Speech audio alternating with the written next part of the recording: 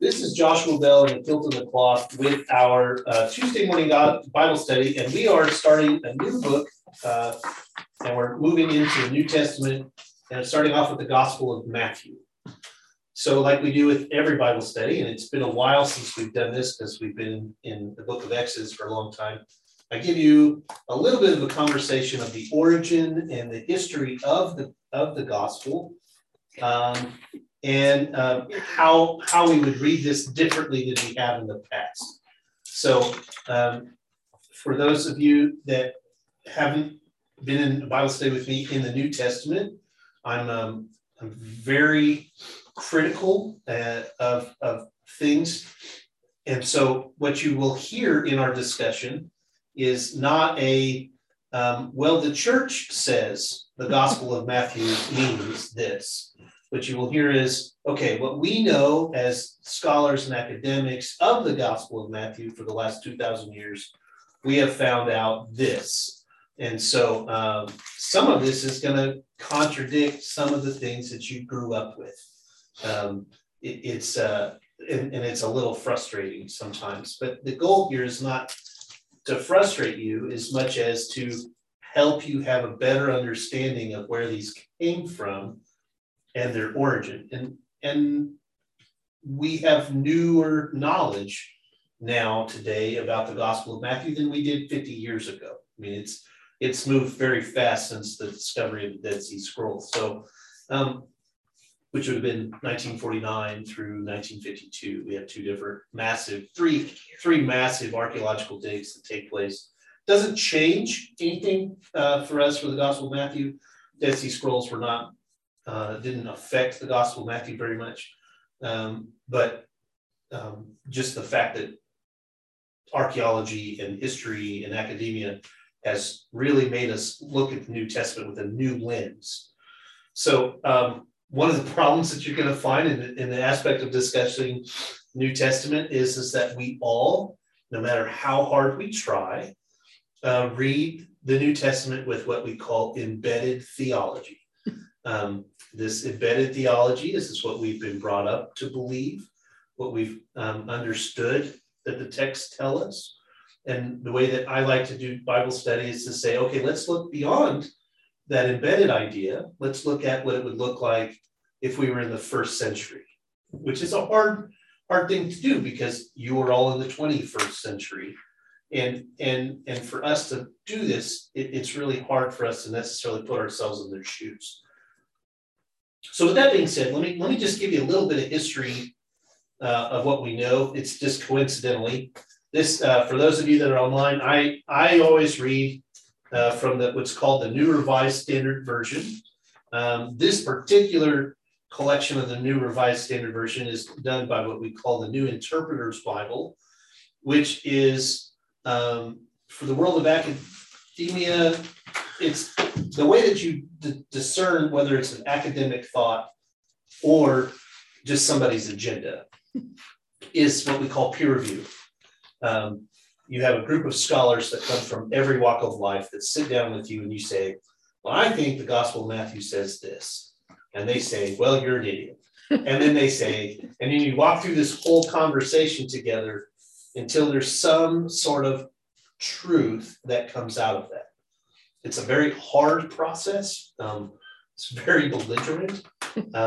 I've been in conversations with scholars as they discuss the Gospel of Mark, and it's intimidating for the witnesses, as they're putting this together, because you're not just changing embedded theology, you're also changing some of the study of history and archaeology, because we've found so much information within the last 50 years.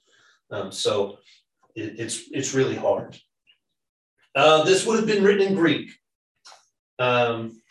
This matters. We've been spending so much time in the Hebrew Bible, and I am not going to pretend that I read right and can translate Hebrew real well. I study, but the fact that it's written in Greek matters because that gives us a time as to when it was written.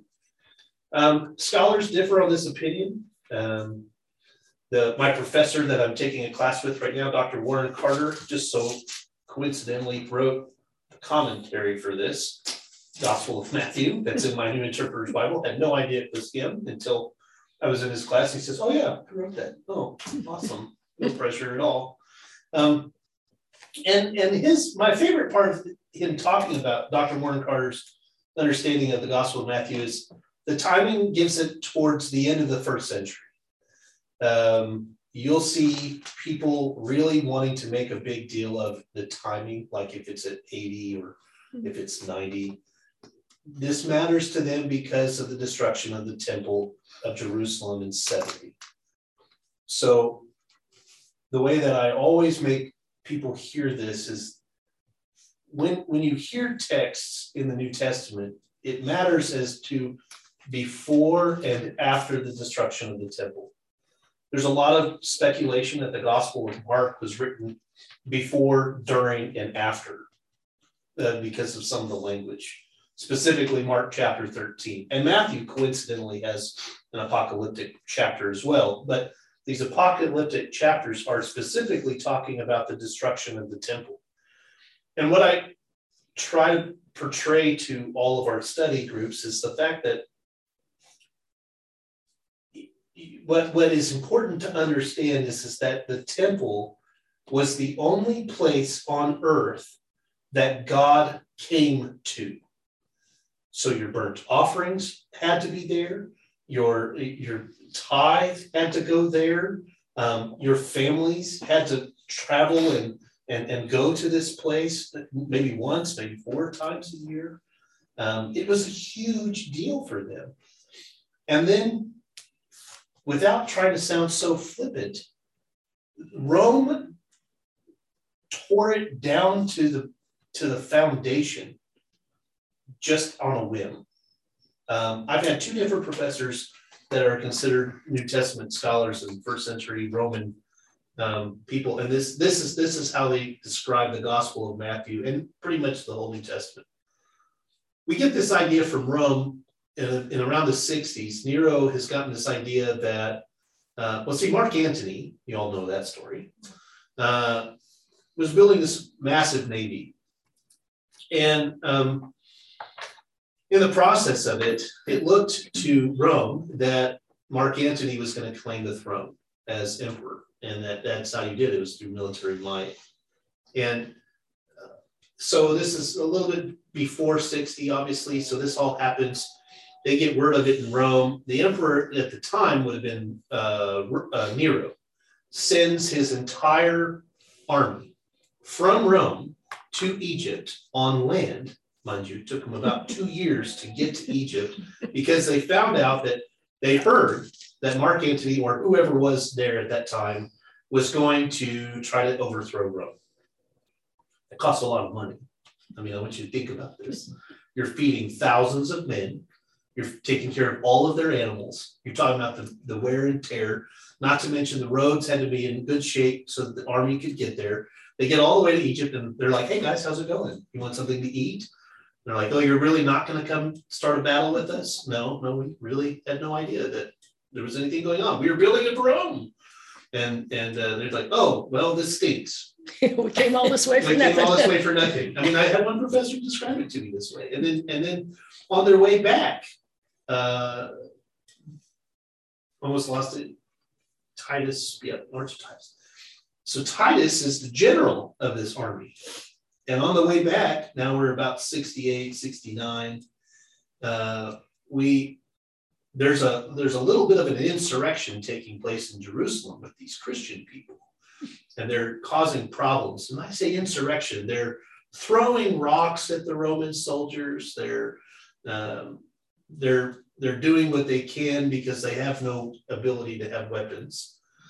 And so Titus, in his infinite wisdom, decides, well, let's just destroy Jerusalem and take away all of their wealth, which had amassed to a great amount, and let's take that back to Rome. And so they did. It took about 2 weeks. There was really no battle. They just swiped it out, took it all out, loaded all the gold up, and headed back to Rome. They get back to Rome. I think it's about 72 now, so 68 to 72. They get back to Rome. They have this huge parade in Rome that shows all this wealth of all of the stuff that they took from Jerusalem. And Titus then becomes emperor. General Titus now becomes emperor, and he builds an arch right outside of Rome, which, by the way, is still there. And on one side of it, it's on the east side of it, he shows the images of the spoils of his war. And on it, this is to be true because he's got pictures of the menorah on there. He's got pictures of Ark of the Covenant. He's got lampstands, just like we've been reading about in the tabernacle, all carved into this stone right as you walk into Rome. And it's on this thing to show the power of Rome, and the destruction of Jerusalem, these wicked, wicked Jerusalem people. And so these people that are hearing this are left in the aftermath. They're not the ones that are going to battle Rome. They can't do anything. But at the same time, they're left with this misery and this post-traumatic stress of, you've just taken away everything that we've ever believed in just to have money. So this is the language. This is where the Gospel of Matthew comes from. When you read the Gospel of Matthew, there's supposed to be a moment of hope. Jesus is our Messiah. It's not the word Mashiach. Remember, I might have messed this up at one point, but Mashiach does not mean Messiah. Mashiach is like superhero, right? Messiah is a Greek term. It's a big deal. This is the Son. Matthew struggles with calling him the Son of Man, Son of God, right? So this is something different to save us from, frankly, the Roman Empire. Now, I want to tell you a little bit about the audience. This is what Dr. Carter talked to me about. And I don't ever get to talk to you about this. But before I go on, do you have any questions? Well, I understand that Rome was powerful, but did it kind of just, I don't want to say just pop up, but it just seems like all of a sudden it grew very quickly and its power. It feels that way. It didn't. It took quite a lot of time. After Alexander the Great dies, his form of governance passed on to the people that worked under him. So this idea of empire is not new. I mean, it goes through all the way through history. You got everywhere from Genghis Khan, who basically takes over all of Asia and then even comes down into India at some point, where you even have stories of Alexander the Great, who has taken over just about most of the Mediterranean and stops right at about India. And then, so by the time Rome starts to create its governance, this is about 400 BCE. So this is way before Jesus happens. And Hellenism is now the official way of educating. And that's why Greek is the only language allowed to be spoken throughout the empire. Hellenism starts around 300 BCE. And then from that point on, by the time Rome really starts to get itself into power, it's a little about, and I'm probably giving the wrong dates. I can tell you that Rome doesn't affect Jerusalem until after 150 BCE. At 150 BCE, we have what's called the Maccabean Revolt, and Jerusalem rules itself for about 100 years, which is unheard of. And after that, a client king came and took over. So it makes sense that the timing, about 150 years before Christ, there was a moment of peace, and then the Roman Empire just kind of implodes, for a better phrase. So yeah, that did happen, and it was brilliant. It was brilliant the way that they created themselves. It was brilliant the way they created their governing system. We get a lot of confusion. This is a thing I need to give you this statement before we go too far. The Roman Empire is not. We did not design ourselves after the Roman Empire, the United States. Everybody likes to say that. Well, we designed ourselves. No. We decided ourselves off of a document written by Plato called the Republic. And Plato creates kind of this hierarchical structure of how to govern your empire or your country, right? And our founding fathers were students of Plato and Aristotle, so they knew of these things, just like the founders of Rome. What Rome does is similar in the sense that they created a senate. There was an emperor. There were constituents that client kings that would have been like mayors. They had city councils like we do. So there were parts of that were the same. The thing that changed them, and which makes us completely different than them, is they didn't have a constitution. They did not have a Bill of Rights. There was no question of you having inalienable rights, right? You belonged to Rome, and that's all that mattered. You were allowed to breathe because Rome said so. And this is how they created their emperors. The emperors have all of these beautiful stories of how they, like, for example, Octavius, who ends up becoming Julius Caesar. He has this legend, and they designed it on the marble wall, that he was born without a father. And even though we know his father was alive, because there's this whole story about his dad, the original Caesar. So Octavius becomes this. He was born in miraculous ways, and in this miraculous birth, he was able to heal people, sick people. He was able to cast out demons, literally the same language. He was able to bring the empire underneath him, who was in charge of everything underneath the sun. And he ruled everything underneath the water and on the land. Sound familiar? So it's not the first time we've heard this. And so Caesar, this is all before Jesus.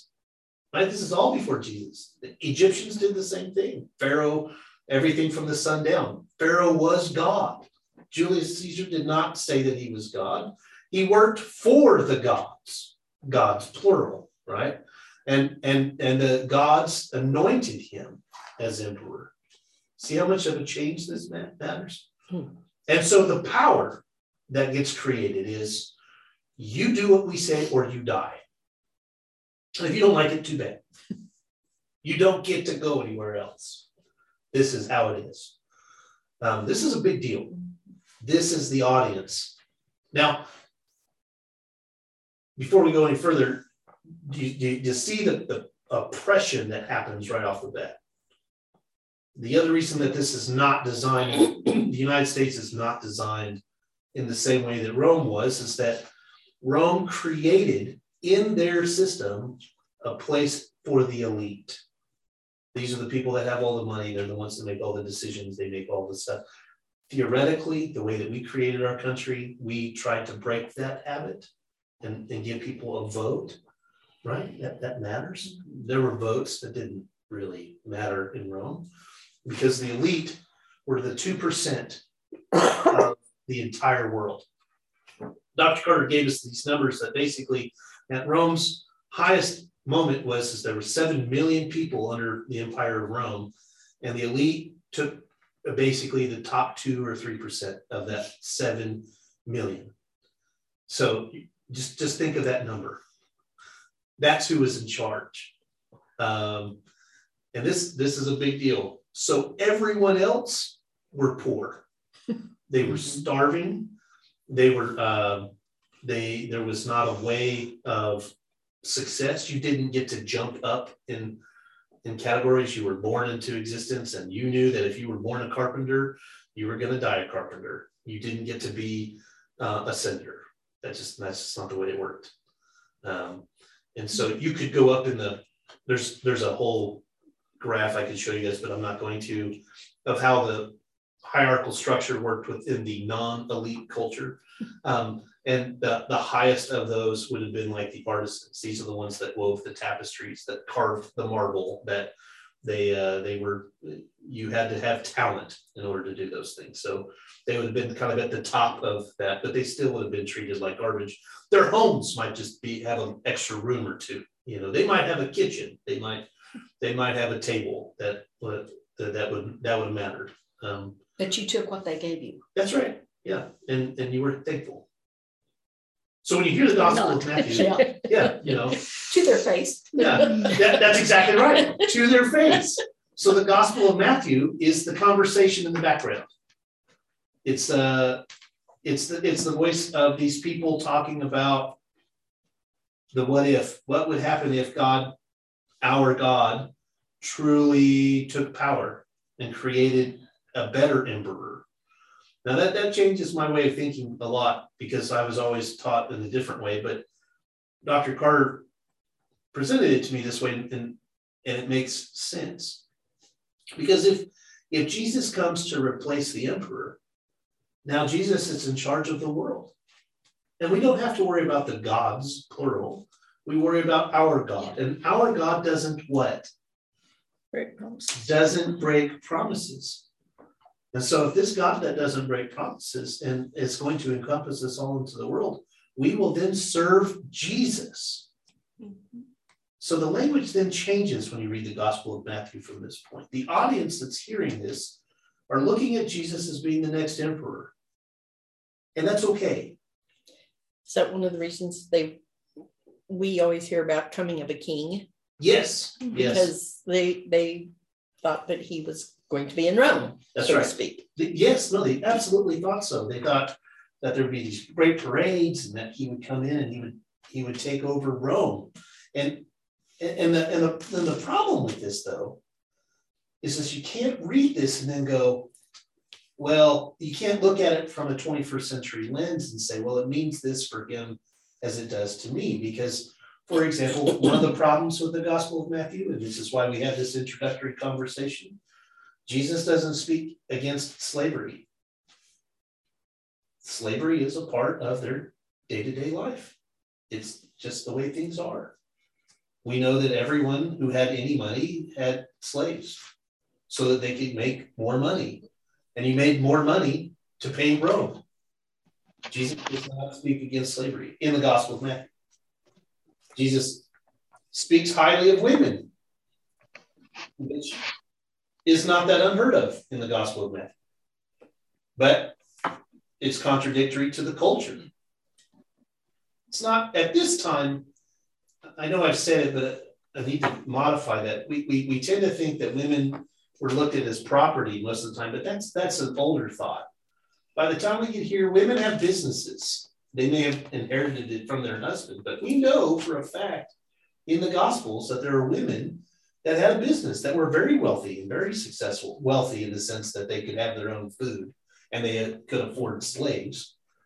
So that's a big deal. And so listening to Matthew with that tone changes a little bit.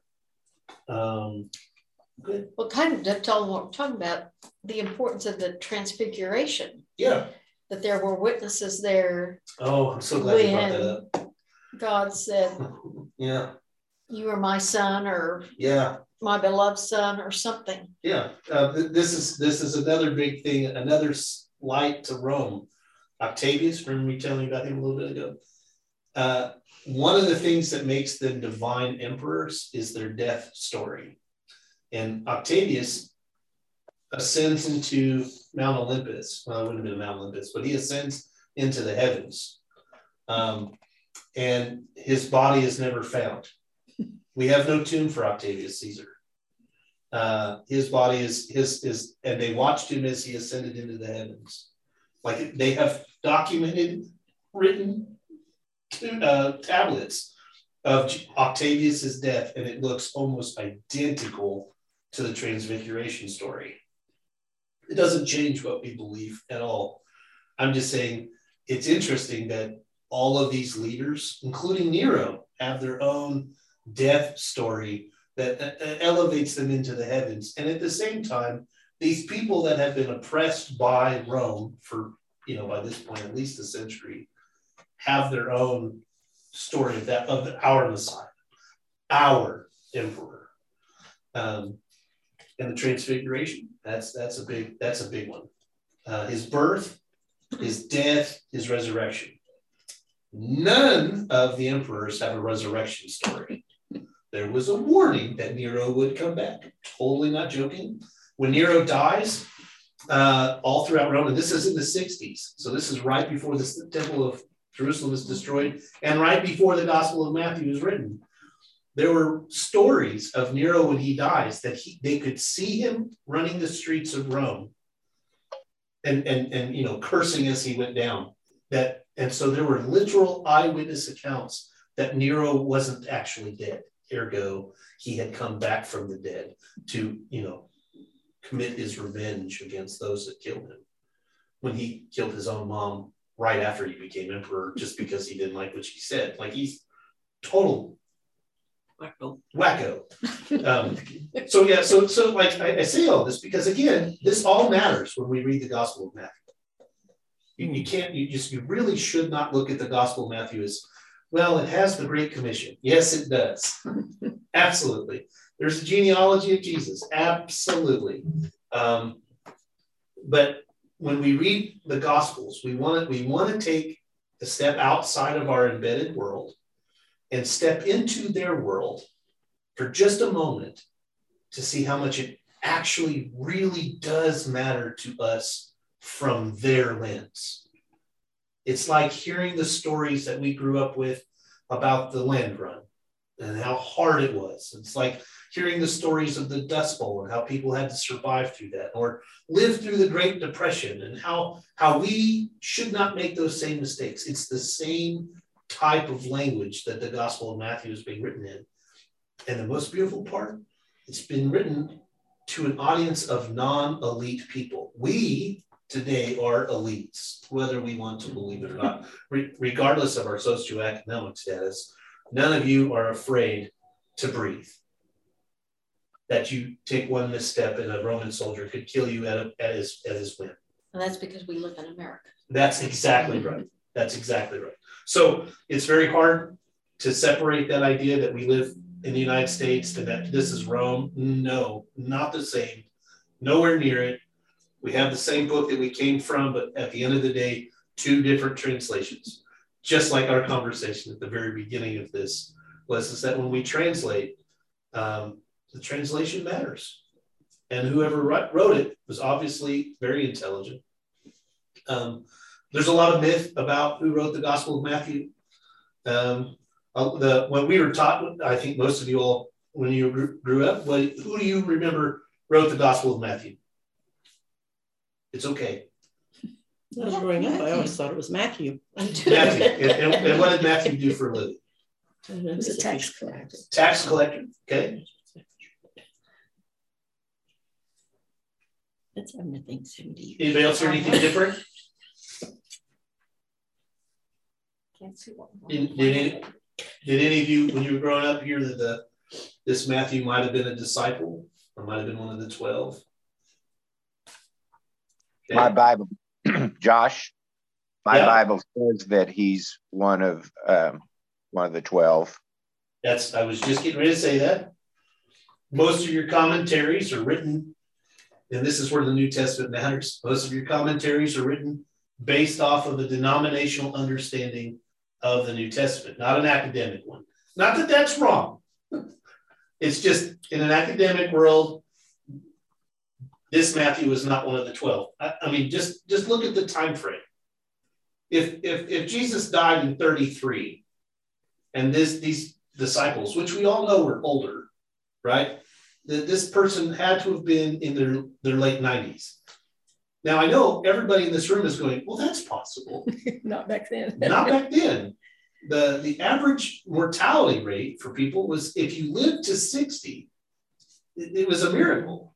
Remember, this is a big deal. The sanitary conditions, I mean, you think about the lack of hygiene, there's people on top of people, there was no quarantining, there was just, people get sick, a whole section of town died. Like when somebody gets leprosy, that's why they kicked them out, because they knew that was going to happen. So without saying that your commentary is wrong, Robert, your commentary is Wrong. What everybody believes. Josh, Yeah, let me clarify because I don't want to be too misleading. It That's says okay. a long tradition has assigned it to Matthew. Good commentary. Good Yeah. commentary. Oh, what was that A again? long tradition assigned that Matthew was one of the 12 disciples. Yeah, so the church. I was just going to say, my brain simply said that whoever wrote it knew Matthew. Right. Who could have known Matthew? Right. Yeah, absolutely. But it also says that almost all of Matthew is taken from Mark. Yes, that's a good commentary. So that kind of, okay, well then where does Matthew fit into this other than who he's writing to? Because I wanted to get to that also. Oh yeah. My Bible says that he's addressing the Jewish group. Okay. I mean, I would say that it's most of them would say it's a Jewish audience, and the reason that it's a Jewish audience is because Matthew has a very, very unique understanding of Torah, and has a strong understanding of the Hebrew Bible. I mean, it quotes it verbatim multiple times. Yeah, that's the whole commentary. That's what it's referencing as to why he's addressing the Jewish, or maybe not addressing them, but is written from the Jewish perspective because of all of the prophecies. Yeah. And now there's another historical document that you all have never heard of, and maybe you have, that was written at the time of Ignatius. It's called the Didache, Didache. This Didache was a collection of writings that were both Jewish and Christian that also Matthew pulls from, as well as from Mark. So I want to make sure I tell you that also. The audience that probably would have heard the Gospel of Mark, as far as we can tell, would be the people of Galilee. And there's a town in Syria called Antioch. We know this because there's specific points in the Gospel of Matthew that only the people in Antioch would have known. And there's specific places in the Gospel of Matthew that only the people of Galilee would have known. The Antioch part makes it separate from Mark and Luke. But the writer of Matthew had to have known about the Gospel of Mark, as well as Didache, that book, Didache, the Didache. Lauren, got another question, Josh. Yep. Since we're kind of hammering out time here, Jesus died 33 AD. Temple was destroyed 70 AD. Mm-hmm. You'd mentioned, and I just had never put Nero in there. So Nero's in there somewhere in between. Yep. Mid-60s or early. Yeah, it's the early 60s. All right. Josh? Yes, Ben. My commentary says that none of the four Gospels include the names of their authors in the original manuscripts, and they are all technically anonymous written. That is right. So these names were assigned later on. Yeah.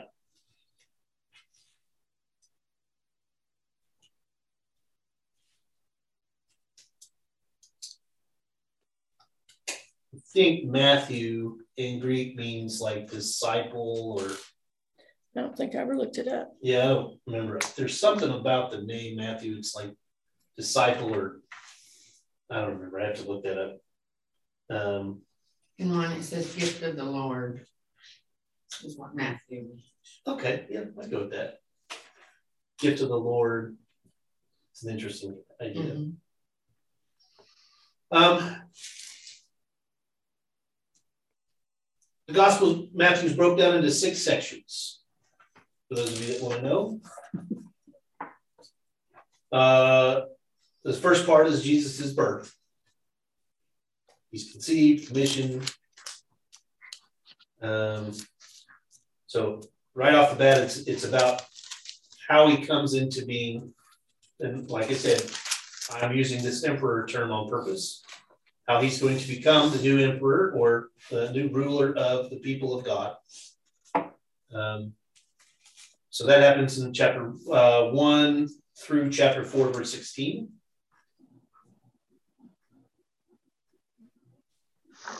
Jesus' ministry does not begin until chapter 4, verse 17.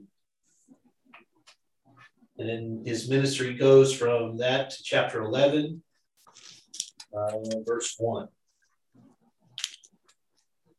Now, Matthew does this beautiful thing, starting in chapter 11, where he creates a response. So the people that hear this ministry, there's a moment of response. And we see that in chapter 11, verse 2, through chapter 16, verse 20.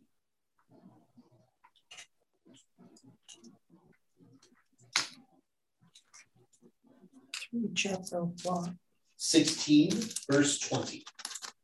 Dr. Carter puts it here as the twofold response to Jesus' ministry, but I just think responding to Jesus' ministry is just fine. Sorry, Dr. Carter, if you listen to this, you're still my hero. Then he writes, Dr. Carter breaks it down and says, there has to be the journey to Jerusalem, right? So there has to be this great migration of power. That starts chapter 16, verse 21, and goes all the way to chapter 20, verse 34.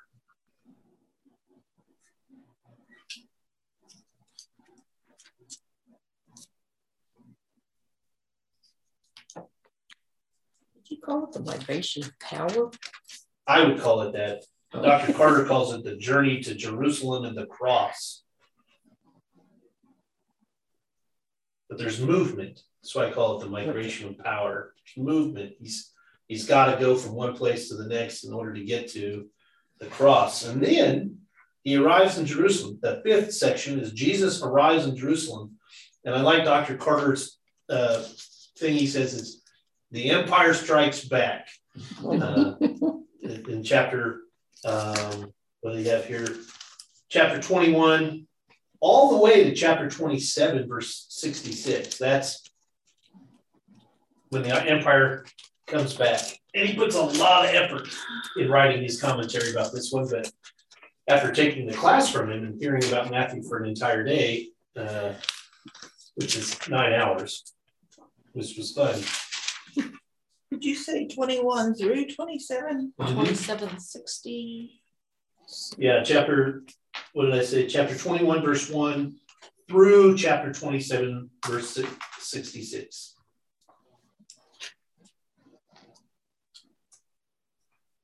Is a long chapter. Yes, it is. Yeah, that's what I was doing. And then the very last chapter of the Gospel of Matthew is Dr. Carter calls this God thwarts the rulers, right? I like to say stomps them. God stomps the rulers.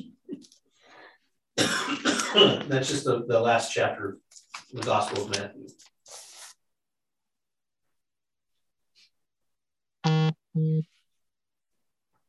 Robert, are you trying to say something?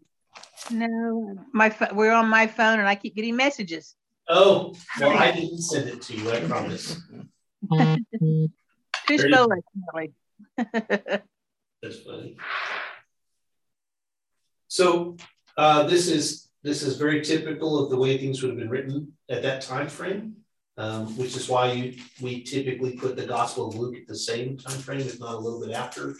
Well, there's a lot of thought right now that the Luke was probably written closer to the 2nd century than Matthew, partly because, as I've said before a million times, when you get to the book of Acts, who also wrote the Gospel of Luke, there's institutional ideas of faith that were not present at the time the Gospel of Mark was written.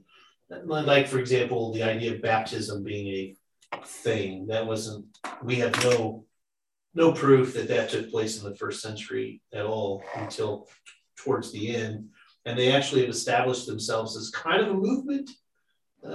It's more like a ragtag group of people saying that we believe in Jesus and Jesus is going to overthrow the empire when he comes back. You know, it's kind of a big deal. You know, those headings they put from time to time. Yeah. Mine, when it's getting ready for the entrance into Jerusalem, it says, Jerusalem to the King. Where was that? Chapter 21? Yeah, chapter 21.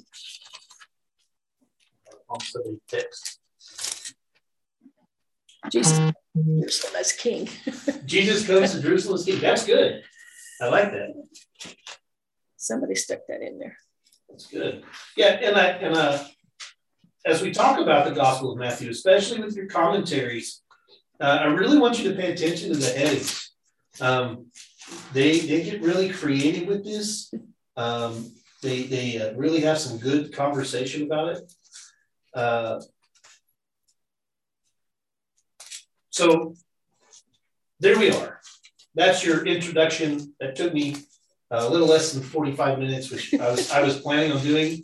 I wanted us to have this conversation because when we start reading the Gospel of Matthew, and especially for those that are listening on the podcast, that when you read the Gospel of Matthew in this way, it changes. It doesn't change our understanding of Christ. It's very important that I say this before I read anything. It does not change our understanding of Christ. It changes the way that we hear how we understand Christ from their lens. It goes right off into, if this was to a Jewish audience, this person had to have been Jewish of some form or fashion. How they couldn't practice their Judaism anymore because the temple was gone. This person was smart, had the ability to write, knew history, knew Hebrew Bible.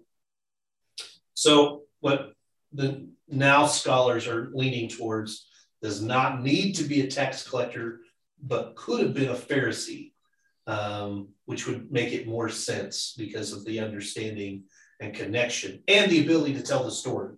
That's what Pharisees do. When the temple is destroyed, Pharisees, which are not always bad people, they're just painted as bad in our text, become rabbis. They are the teachers of the law. It's very important to understand that. So this person probably could have been more of a Pharisee than a tax collector. Tax collector would have known how to write numbers. And this is where it gets really frustrating because we tend to think that they all knew how to read and write. They did not. Remember, that's an elite function. So if you were a scribe, you knew how to write down what they were saying, but you didn't know exactly what you were writing. You were just scribing it. And how do you know this? There's no spaces in these texts. There's just these words all kind of put together. There's a half a word here and then a half a word that starts on the next line. So there's no punctuation in this. And if Matthew had been a tax collector, the only thing he would have known how to do is keep chicken scratch marks because of the money. So it just physically couldn't be. Does that change our understanding? No, I hope it does not. It's just I want us to make sure we come at it for the right lens. So with that being said, I do not want to go without reading some. Go ahead, Kim. Well, I was just going to ask, we just got finished with Exodus. Yes. So, and we're getting ready to start, Jesus is going to be born. Yep. What's kind of happened to the people walking in the wilderness? And I mean, kind of what? Well, they've had quick, what's happened in the time frame between Exodus and here. The temple has been talking about 1,000 years. About 1,000 years. Hey, a little over 1,000 years. About 1,000 He was years. asking me to remember 50 years ago. So I mean, You got about a 1,000-year period. The temple has been built. The tabernacle has been destroyed. The temple has been built once, been destroyed. The walls of the temple have been built up and destroyed. And this is the second temple that's been built and has somehow stayed together, paid and funded completely by Herod the Great. Just outside the side. Who was an appointed king. He's a bad dude, but he wants to show his power. So there's now created a hierarchical structure between the Jewish culture. Now that they have priest and a chief priest, priests, they have Sadducees, Pharisees, scribes. They have now created a council called the Sanhedrin.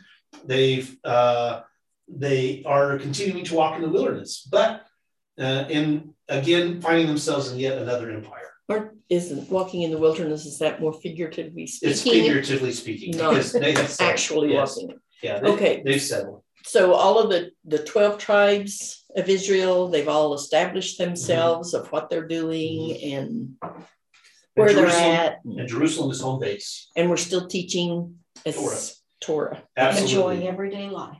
That's right. Yeah. Whatever that is. With any luck at all. That's right. Yeah, and it's just yet another empire that is allowing them to have breath. So it went from Egyptians to Assyrians to Babylonians to Persians to now, then there's the Greeks, and then now they find themselves with the Romans. So yeah, so they're used to this. This is nothing new to them, which is coincidental. I'm glad you brought that up, because in typical Jewish fashion, they want to bring you up to date. So Robert and I had this conversation a lot, specifically about the Gospel of Matthew chapter 1, verses 1 through 17, and the genealogy of Jesus. Now, what I would like for you all to do is this, as I'm reading this, I want you to notice some of the names specifically. And as I'm reading it, I'd like you to write down any names that you have questions about, because some of these you've heard before. Okay? So here we go. Gospel of Matthew chapter 1, verses 1 through 17. An account of the genealogy or birth, depending on which translation you have, of Jesus the Messiah, or just Jesus Christ, the son of David, the son of Abraham. Abraham, here we go, was the father of Isaac, Isaac the father of Jacob, Jacob the father of Judah, and his brothers, and Judah the father of Perez, and Zerah by Tamar. I'm going to write that name down. Tamar is an important deal. And Perez, the father of Hezron, and Hezron the father of Aram, and Aram the father of Amminadab, and Amminadab the father of Nahshon, Nahshon the father of Salmon, and Salmon the father of Boaz. Write that down. By Rahab, and Boaz the father of Obed by Ruth. Write that name down. And Obed the father of Jesse, and Jesse the father of King David. And David was the father of Solomon by the wife of Uriah. And Solomon the father of Rehoboam, the father of Abijah, the father of Asaph, and Asaph the father of Jehoshaphat, Jehoshaphat the father of Joram, Joram the father of Uzziah, Uzziah the father of Jotham, Jotham the father of Ahaz, that's an important one, Ahaz the father of Hezekiah, and Hezekiah the father of Manasseh, Manasseh the father of Amos, big deal, big huge deal, Amos the father of Josiah, Josiah the father of Jeconiah, and his brothers at the time of the deportation to Babylon. Brilliant writing. And after the deportation to Babylon, Jeconiah, the father of Salathiel, the father of Zerubbabel, and Zerubbabel, the father of Abihud, and Abihud, the father of Eliakim, and Eliakim, the father of Azor, Azor, the father of Zadok, ding, ding, ding, ding, and Zadok, the father of Achim, Achim, the father of Eliud, Eliud, the father of Eliezer, Eliezer, the father of Mathan, and Mathan, the father of Jacob, and Jacob, the father of Joseph, the husband of Mary, of whom Jesus was born, who is called the Messiah. So all the generations from Abraham to David are 14 generations, and from David to the deportation to Babylon, 14 generations, and from the deportation to Babylon to the Christ, 14 generations. Mm-hmm. I'm not sure that ever works out, but I've never gone through and tried to figure out through the years if they've left anybody out. Oh, they left out all kinds of people. Left out all kinds of people. It's not 14 and 14 and 14. No. They made it too even. The tricky thing for me is that Jesus was born to Mary and Jacob was Joseph. Jesus was born to Mary and Joseph was only the one who acted as his father. Yet it's his genealogy, which makes no sense at all. That has nothing to do with Jesus. You're absolutely right, and I can't wait to tell you the answer. Oh, good. because the men were men. Yeah, this is all Joseph's family. This is not Mary's. Mhm. And Yep. Joseph did not contribute anything to Jesus's birth, but that's important. We'll get to that in a second. What else Okay. pops up in your head? Because that's the gold star answer at the end. Is Sorry, it what comes to my head is, and this is the house that God built. You know, Oh yeah. this is that. Yeah. But the promises are coming down through there. Oh yeah. There's huge promises. Ruth. I thought Mary was also a descendant of David. Nope. Her dad was Zechariah. Zechariah was a Levite.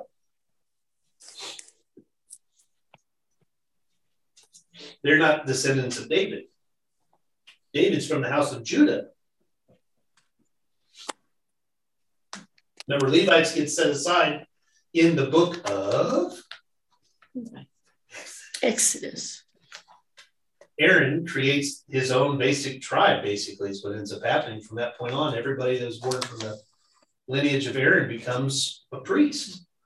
We know that Mary and her coincidental sister, their mom or their dad was a priest, which is weird because you're only Jewish by your mother's thing. And but their only lineage, we don't know anything about their mom. We just know about their dad. Which makes no sense at all. Nope. In verse 6, Yep. did you mention Bathsheba? It says the wife, the mother whose mother had been Uriah's wife. That's Okay. Bathsheba. Okay. That's Bathsheba. All right, Yeah. because mine specifically says Bathsheba. Yeah. Nice. Okay.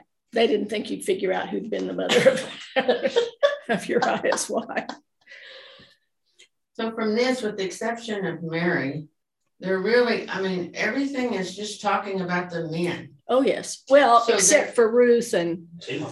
Tamar. Yeah. They're listed as mothers. But Is I mean, all. if you're thinking about why we're reading about, why we're going through Joseph and not Mary's family or genealogy, men were the key. Men Yep. were Yep. they were the legal ones. Yep. Women were there and were very you talk about Ruth and yes, absolutely, and others, but the men were the ones that had the power, if it was to say legally. Women, although you did say then that women had a business, so That may have been a little later. oh yes, that's true. Well, women definitely have a massive role in this genealogy. Yes. Tamar, Ruth, Mhm. Bathsheba are not from the original 12 tribes. Mhm. Tamar does something with Judah to make sure that he follows Torah, even though she's not Mhm. from it. She's the one that dresses up like a prostitute, That's true. right? Ruth is not from the 12 tribes of Israel. And we all know that She's a story. Moabite. That's right. She's a Moabite woman who has direct connections to the children of Lot. That's a big deal. So here you've got that connection. Then Bathsheba, we don't exactly know where She she's from. came from. But at the same time, Uriah she is found her lifted up in this story on purpose because here's yet another woman who had these. There's a divine birth in these stories. Tamar from following Torah, Ruth from following Torah, Bathsheba. Nothing beautiful about that story except for they had a child. What about Rahab? Boaz? Mhm. Verse 5. Yeah, father of Rahab. Rahab and Boaz, the father of Obed by Ruth. So that's the first time you've heard his name mentioned in a long time. Like there's a family member line there. Boaz becoming the father of Obed by Ruth. Right. Well, Rahab is Boaz's dad. Oh, If mine I read says whose mother was. Solomon. The Solomon. So I always get Solomon. confused there. Solomon. Right. Somebody was the father. Was the father of Boaz, whose mother was. Oh yeah, no, he's got it right here. 5 women are included. Tamar, Rahab, Bathsheba, Mary, all except Mary have either Gentile origins or Gentile connections. More importantly, they are in relationships in some way marginal and to undermine the conventional patriarchal marriage pattern Expressed in the verse in the 39 appearances of the phrase was the Father of God. Keep Did thinking. you say 39, Josh? Say it again. I said, did you say 39? Yes. I quickly counted earlier, and that's how many fathers I read in there was 39. Right. So he puts these names of these women, but it's supposed to counteract the 39 appearances of the dad. Yeah. Well, the only reason I mentioned that is 14, 14, and 14 didn't add up to 39 on my calculator. Yeah, no, it's So They're 42. some omitted. And I was going to ask what the significance, why are they trying to drive a significance with the 14? I mean, that gets you back to David and even numbers. Multiple of 7, and they like 7s. which he just said. It's a multiple of 7, and they like 7s. It shows completion. But they're, to them, it's not that important. It's not to me either, since it doesn't have anything to do with anything. Now, that's right. It's a page filler. What if they would have had all girls? Oh, well, then they would have been listed.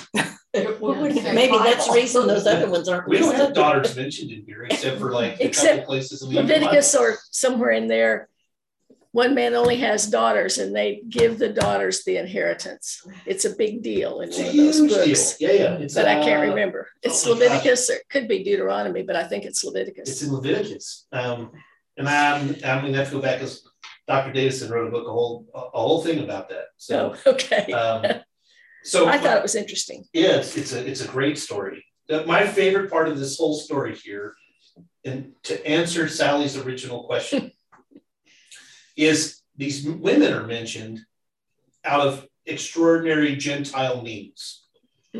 Otherwise, they wouldn't have mentioned them at all. Otherwise, they wouldn't have mentioned them at all. And then the lineage is tied to Joseph to furthermore show the aspect of Torah, because Joseph adopts Mary, his wife. She becomes okay. He takes care of her. She's no longer in danger. And that just reinforces Torah. It's kind of a big deal. Like, do I like it? No. Well, but I'm not in the first century. They're a patriarchal bunch. The fact that they put 5 women in this genealogy was already Pretty amazing. pretty amazing. So in the first century, this was not a problem. This is a beautiful thing. This is the way we do things. This is the way we do things. And Mary, she did do this, but it's really Joseph's child. It's because that comes from the, I just lost levirate marriage. In the book of Deuteronomy, we get this conversation about how if I have a child and I die, and my wife has to marry my brother Luke. And if they have a child, that child is mine, even though it's between them. So in this story, there's a conversation of levirate marriage here. Okay. That God has ordained this through Joseph all the way back to What does levirate mean? So there's, I don't remember. I just remember the term. Anybody have a dictionary? It's not like a level thing, but it's a Levitical conversation. So it's just this weird conversation that takes place on a tradition, again, that we know nothing about, but we know that it was carried out. We know that part anthropologically took place. So it's a really cool genealogy when you look at it that way. Dr. Carter, he's like, now listen, he wanted me to, he said this, when you teach this, you should say, the gospel also presents Rome as punishing the people in 70, but Rome itself will be punished at Jesus' return. Empires resist, but are subject to God's purposes. So when you have the lineage of the Caesars, right, they have this lineage, this is in direct contradiction to what's happening in Rome. Oh yeah, you have a divine birth? Let us show ours is older than Rome. It has survived the Assyrian, the Babylonian, the Persian, the Greek, all of those empires have come and gone, and we're still here. I mean, when he said it in class, I got goosebumps again. It's just like this idea. Here's our lineage. It doesn't have to be 14 and 14 and 14. It just proves that from the time of Abraham, we have always been under God's loving arms, and God never breaks promises. And here's our Messiah. So when you switch the narrative then and you start looking at it from that lens, all of a sudden we recognize God's faithfulness and promises and purposes, no matter what imperial power is there, that God will be there. I just love that. This is his dialogue. He has a wonderful book that he wrote about the Gospel of Matthew that's just phenomenally, and he talks more about this in great detail. It's really thick and it's really hard to read, but it's really good. Okay, so we need to stop. It's 10:05. Well, this definitely proves that God loves all, the Jews and the Gentiles. That's right. That's the most important part of this. This is that Jews and Gentiles are included in this lineage. Ken, did you say something? Did you go get here in time for the prayer if you want to listen in or you turn it off? Well, I can just keep Robert. Okay. Any other questions, comments? Okay, so next week we'll start at Matthew chapter 1 and the birth narrative, and talk about the visit of the wise people. I was glad you brought your long Greek New Testament. That's my linear. That's not my Greek New Testament's about that big. Oh, okay. It's just little bitty. When we get to it, I'm gonna need your help. Okay. If you'll point out a few things for me. I can do pronunciations and I can read it, but I can't tell you what it means. That's what I I have help to that part. here. That's the part I need. I need to hear the word and then I can tell you. Okay. All right, so here we go. I'm gonna close off the recording.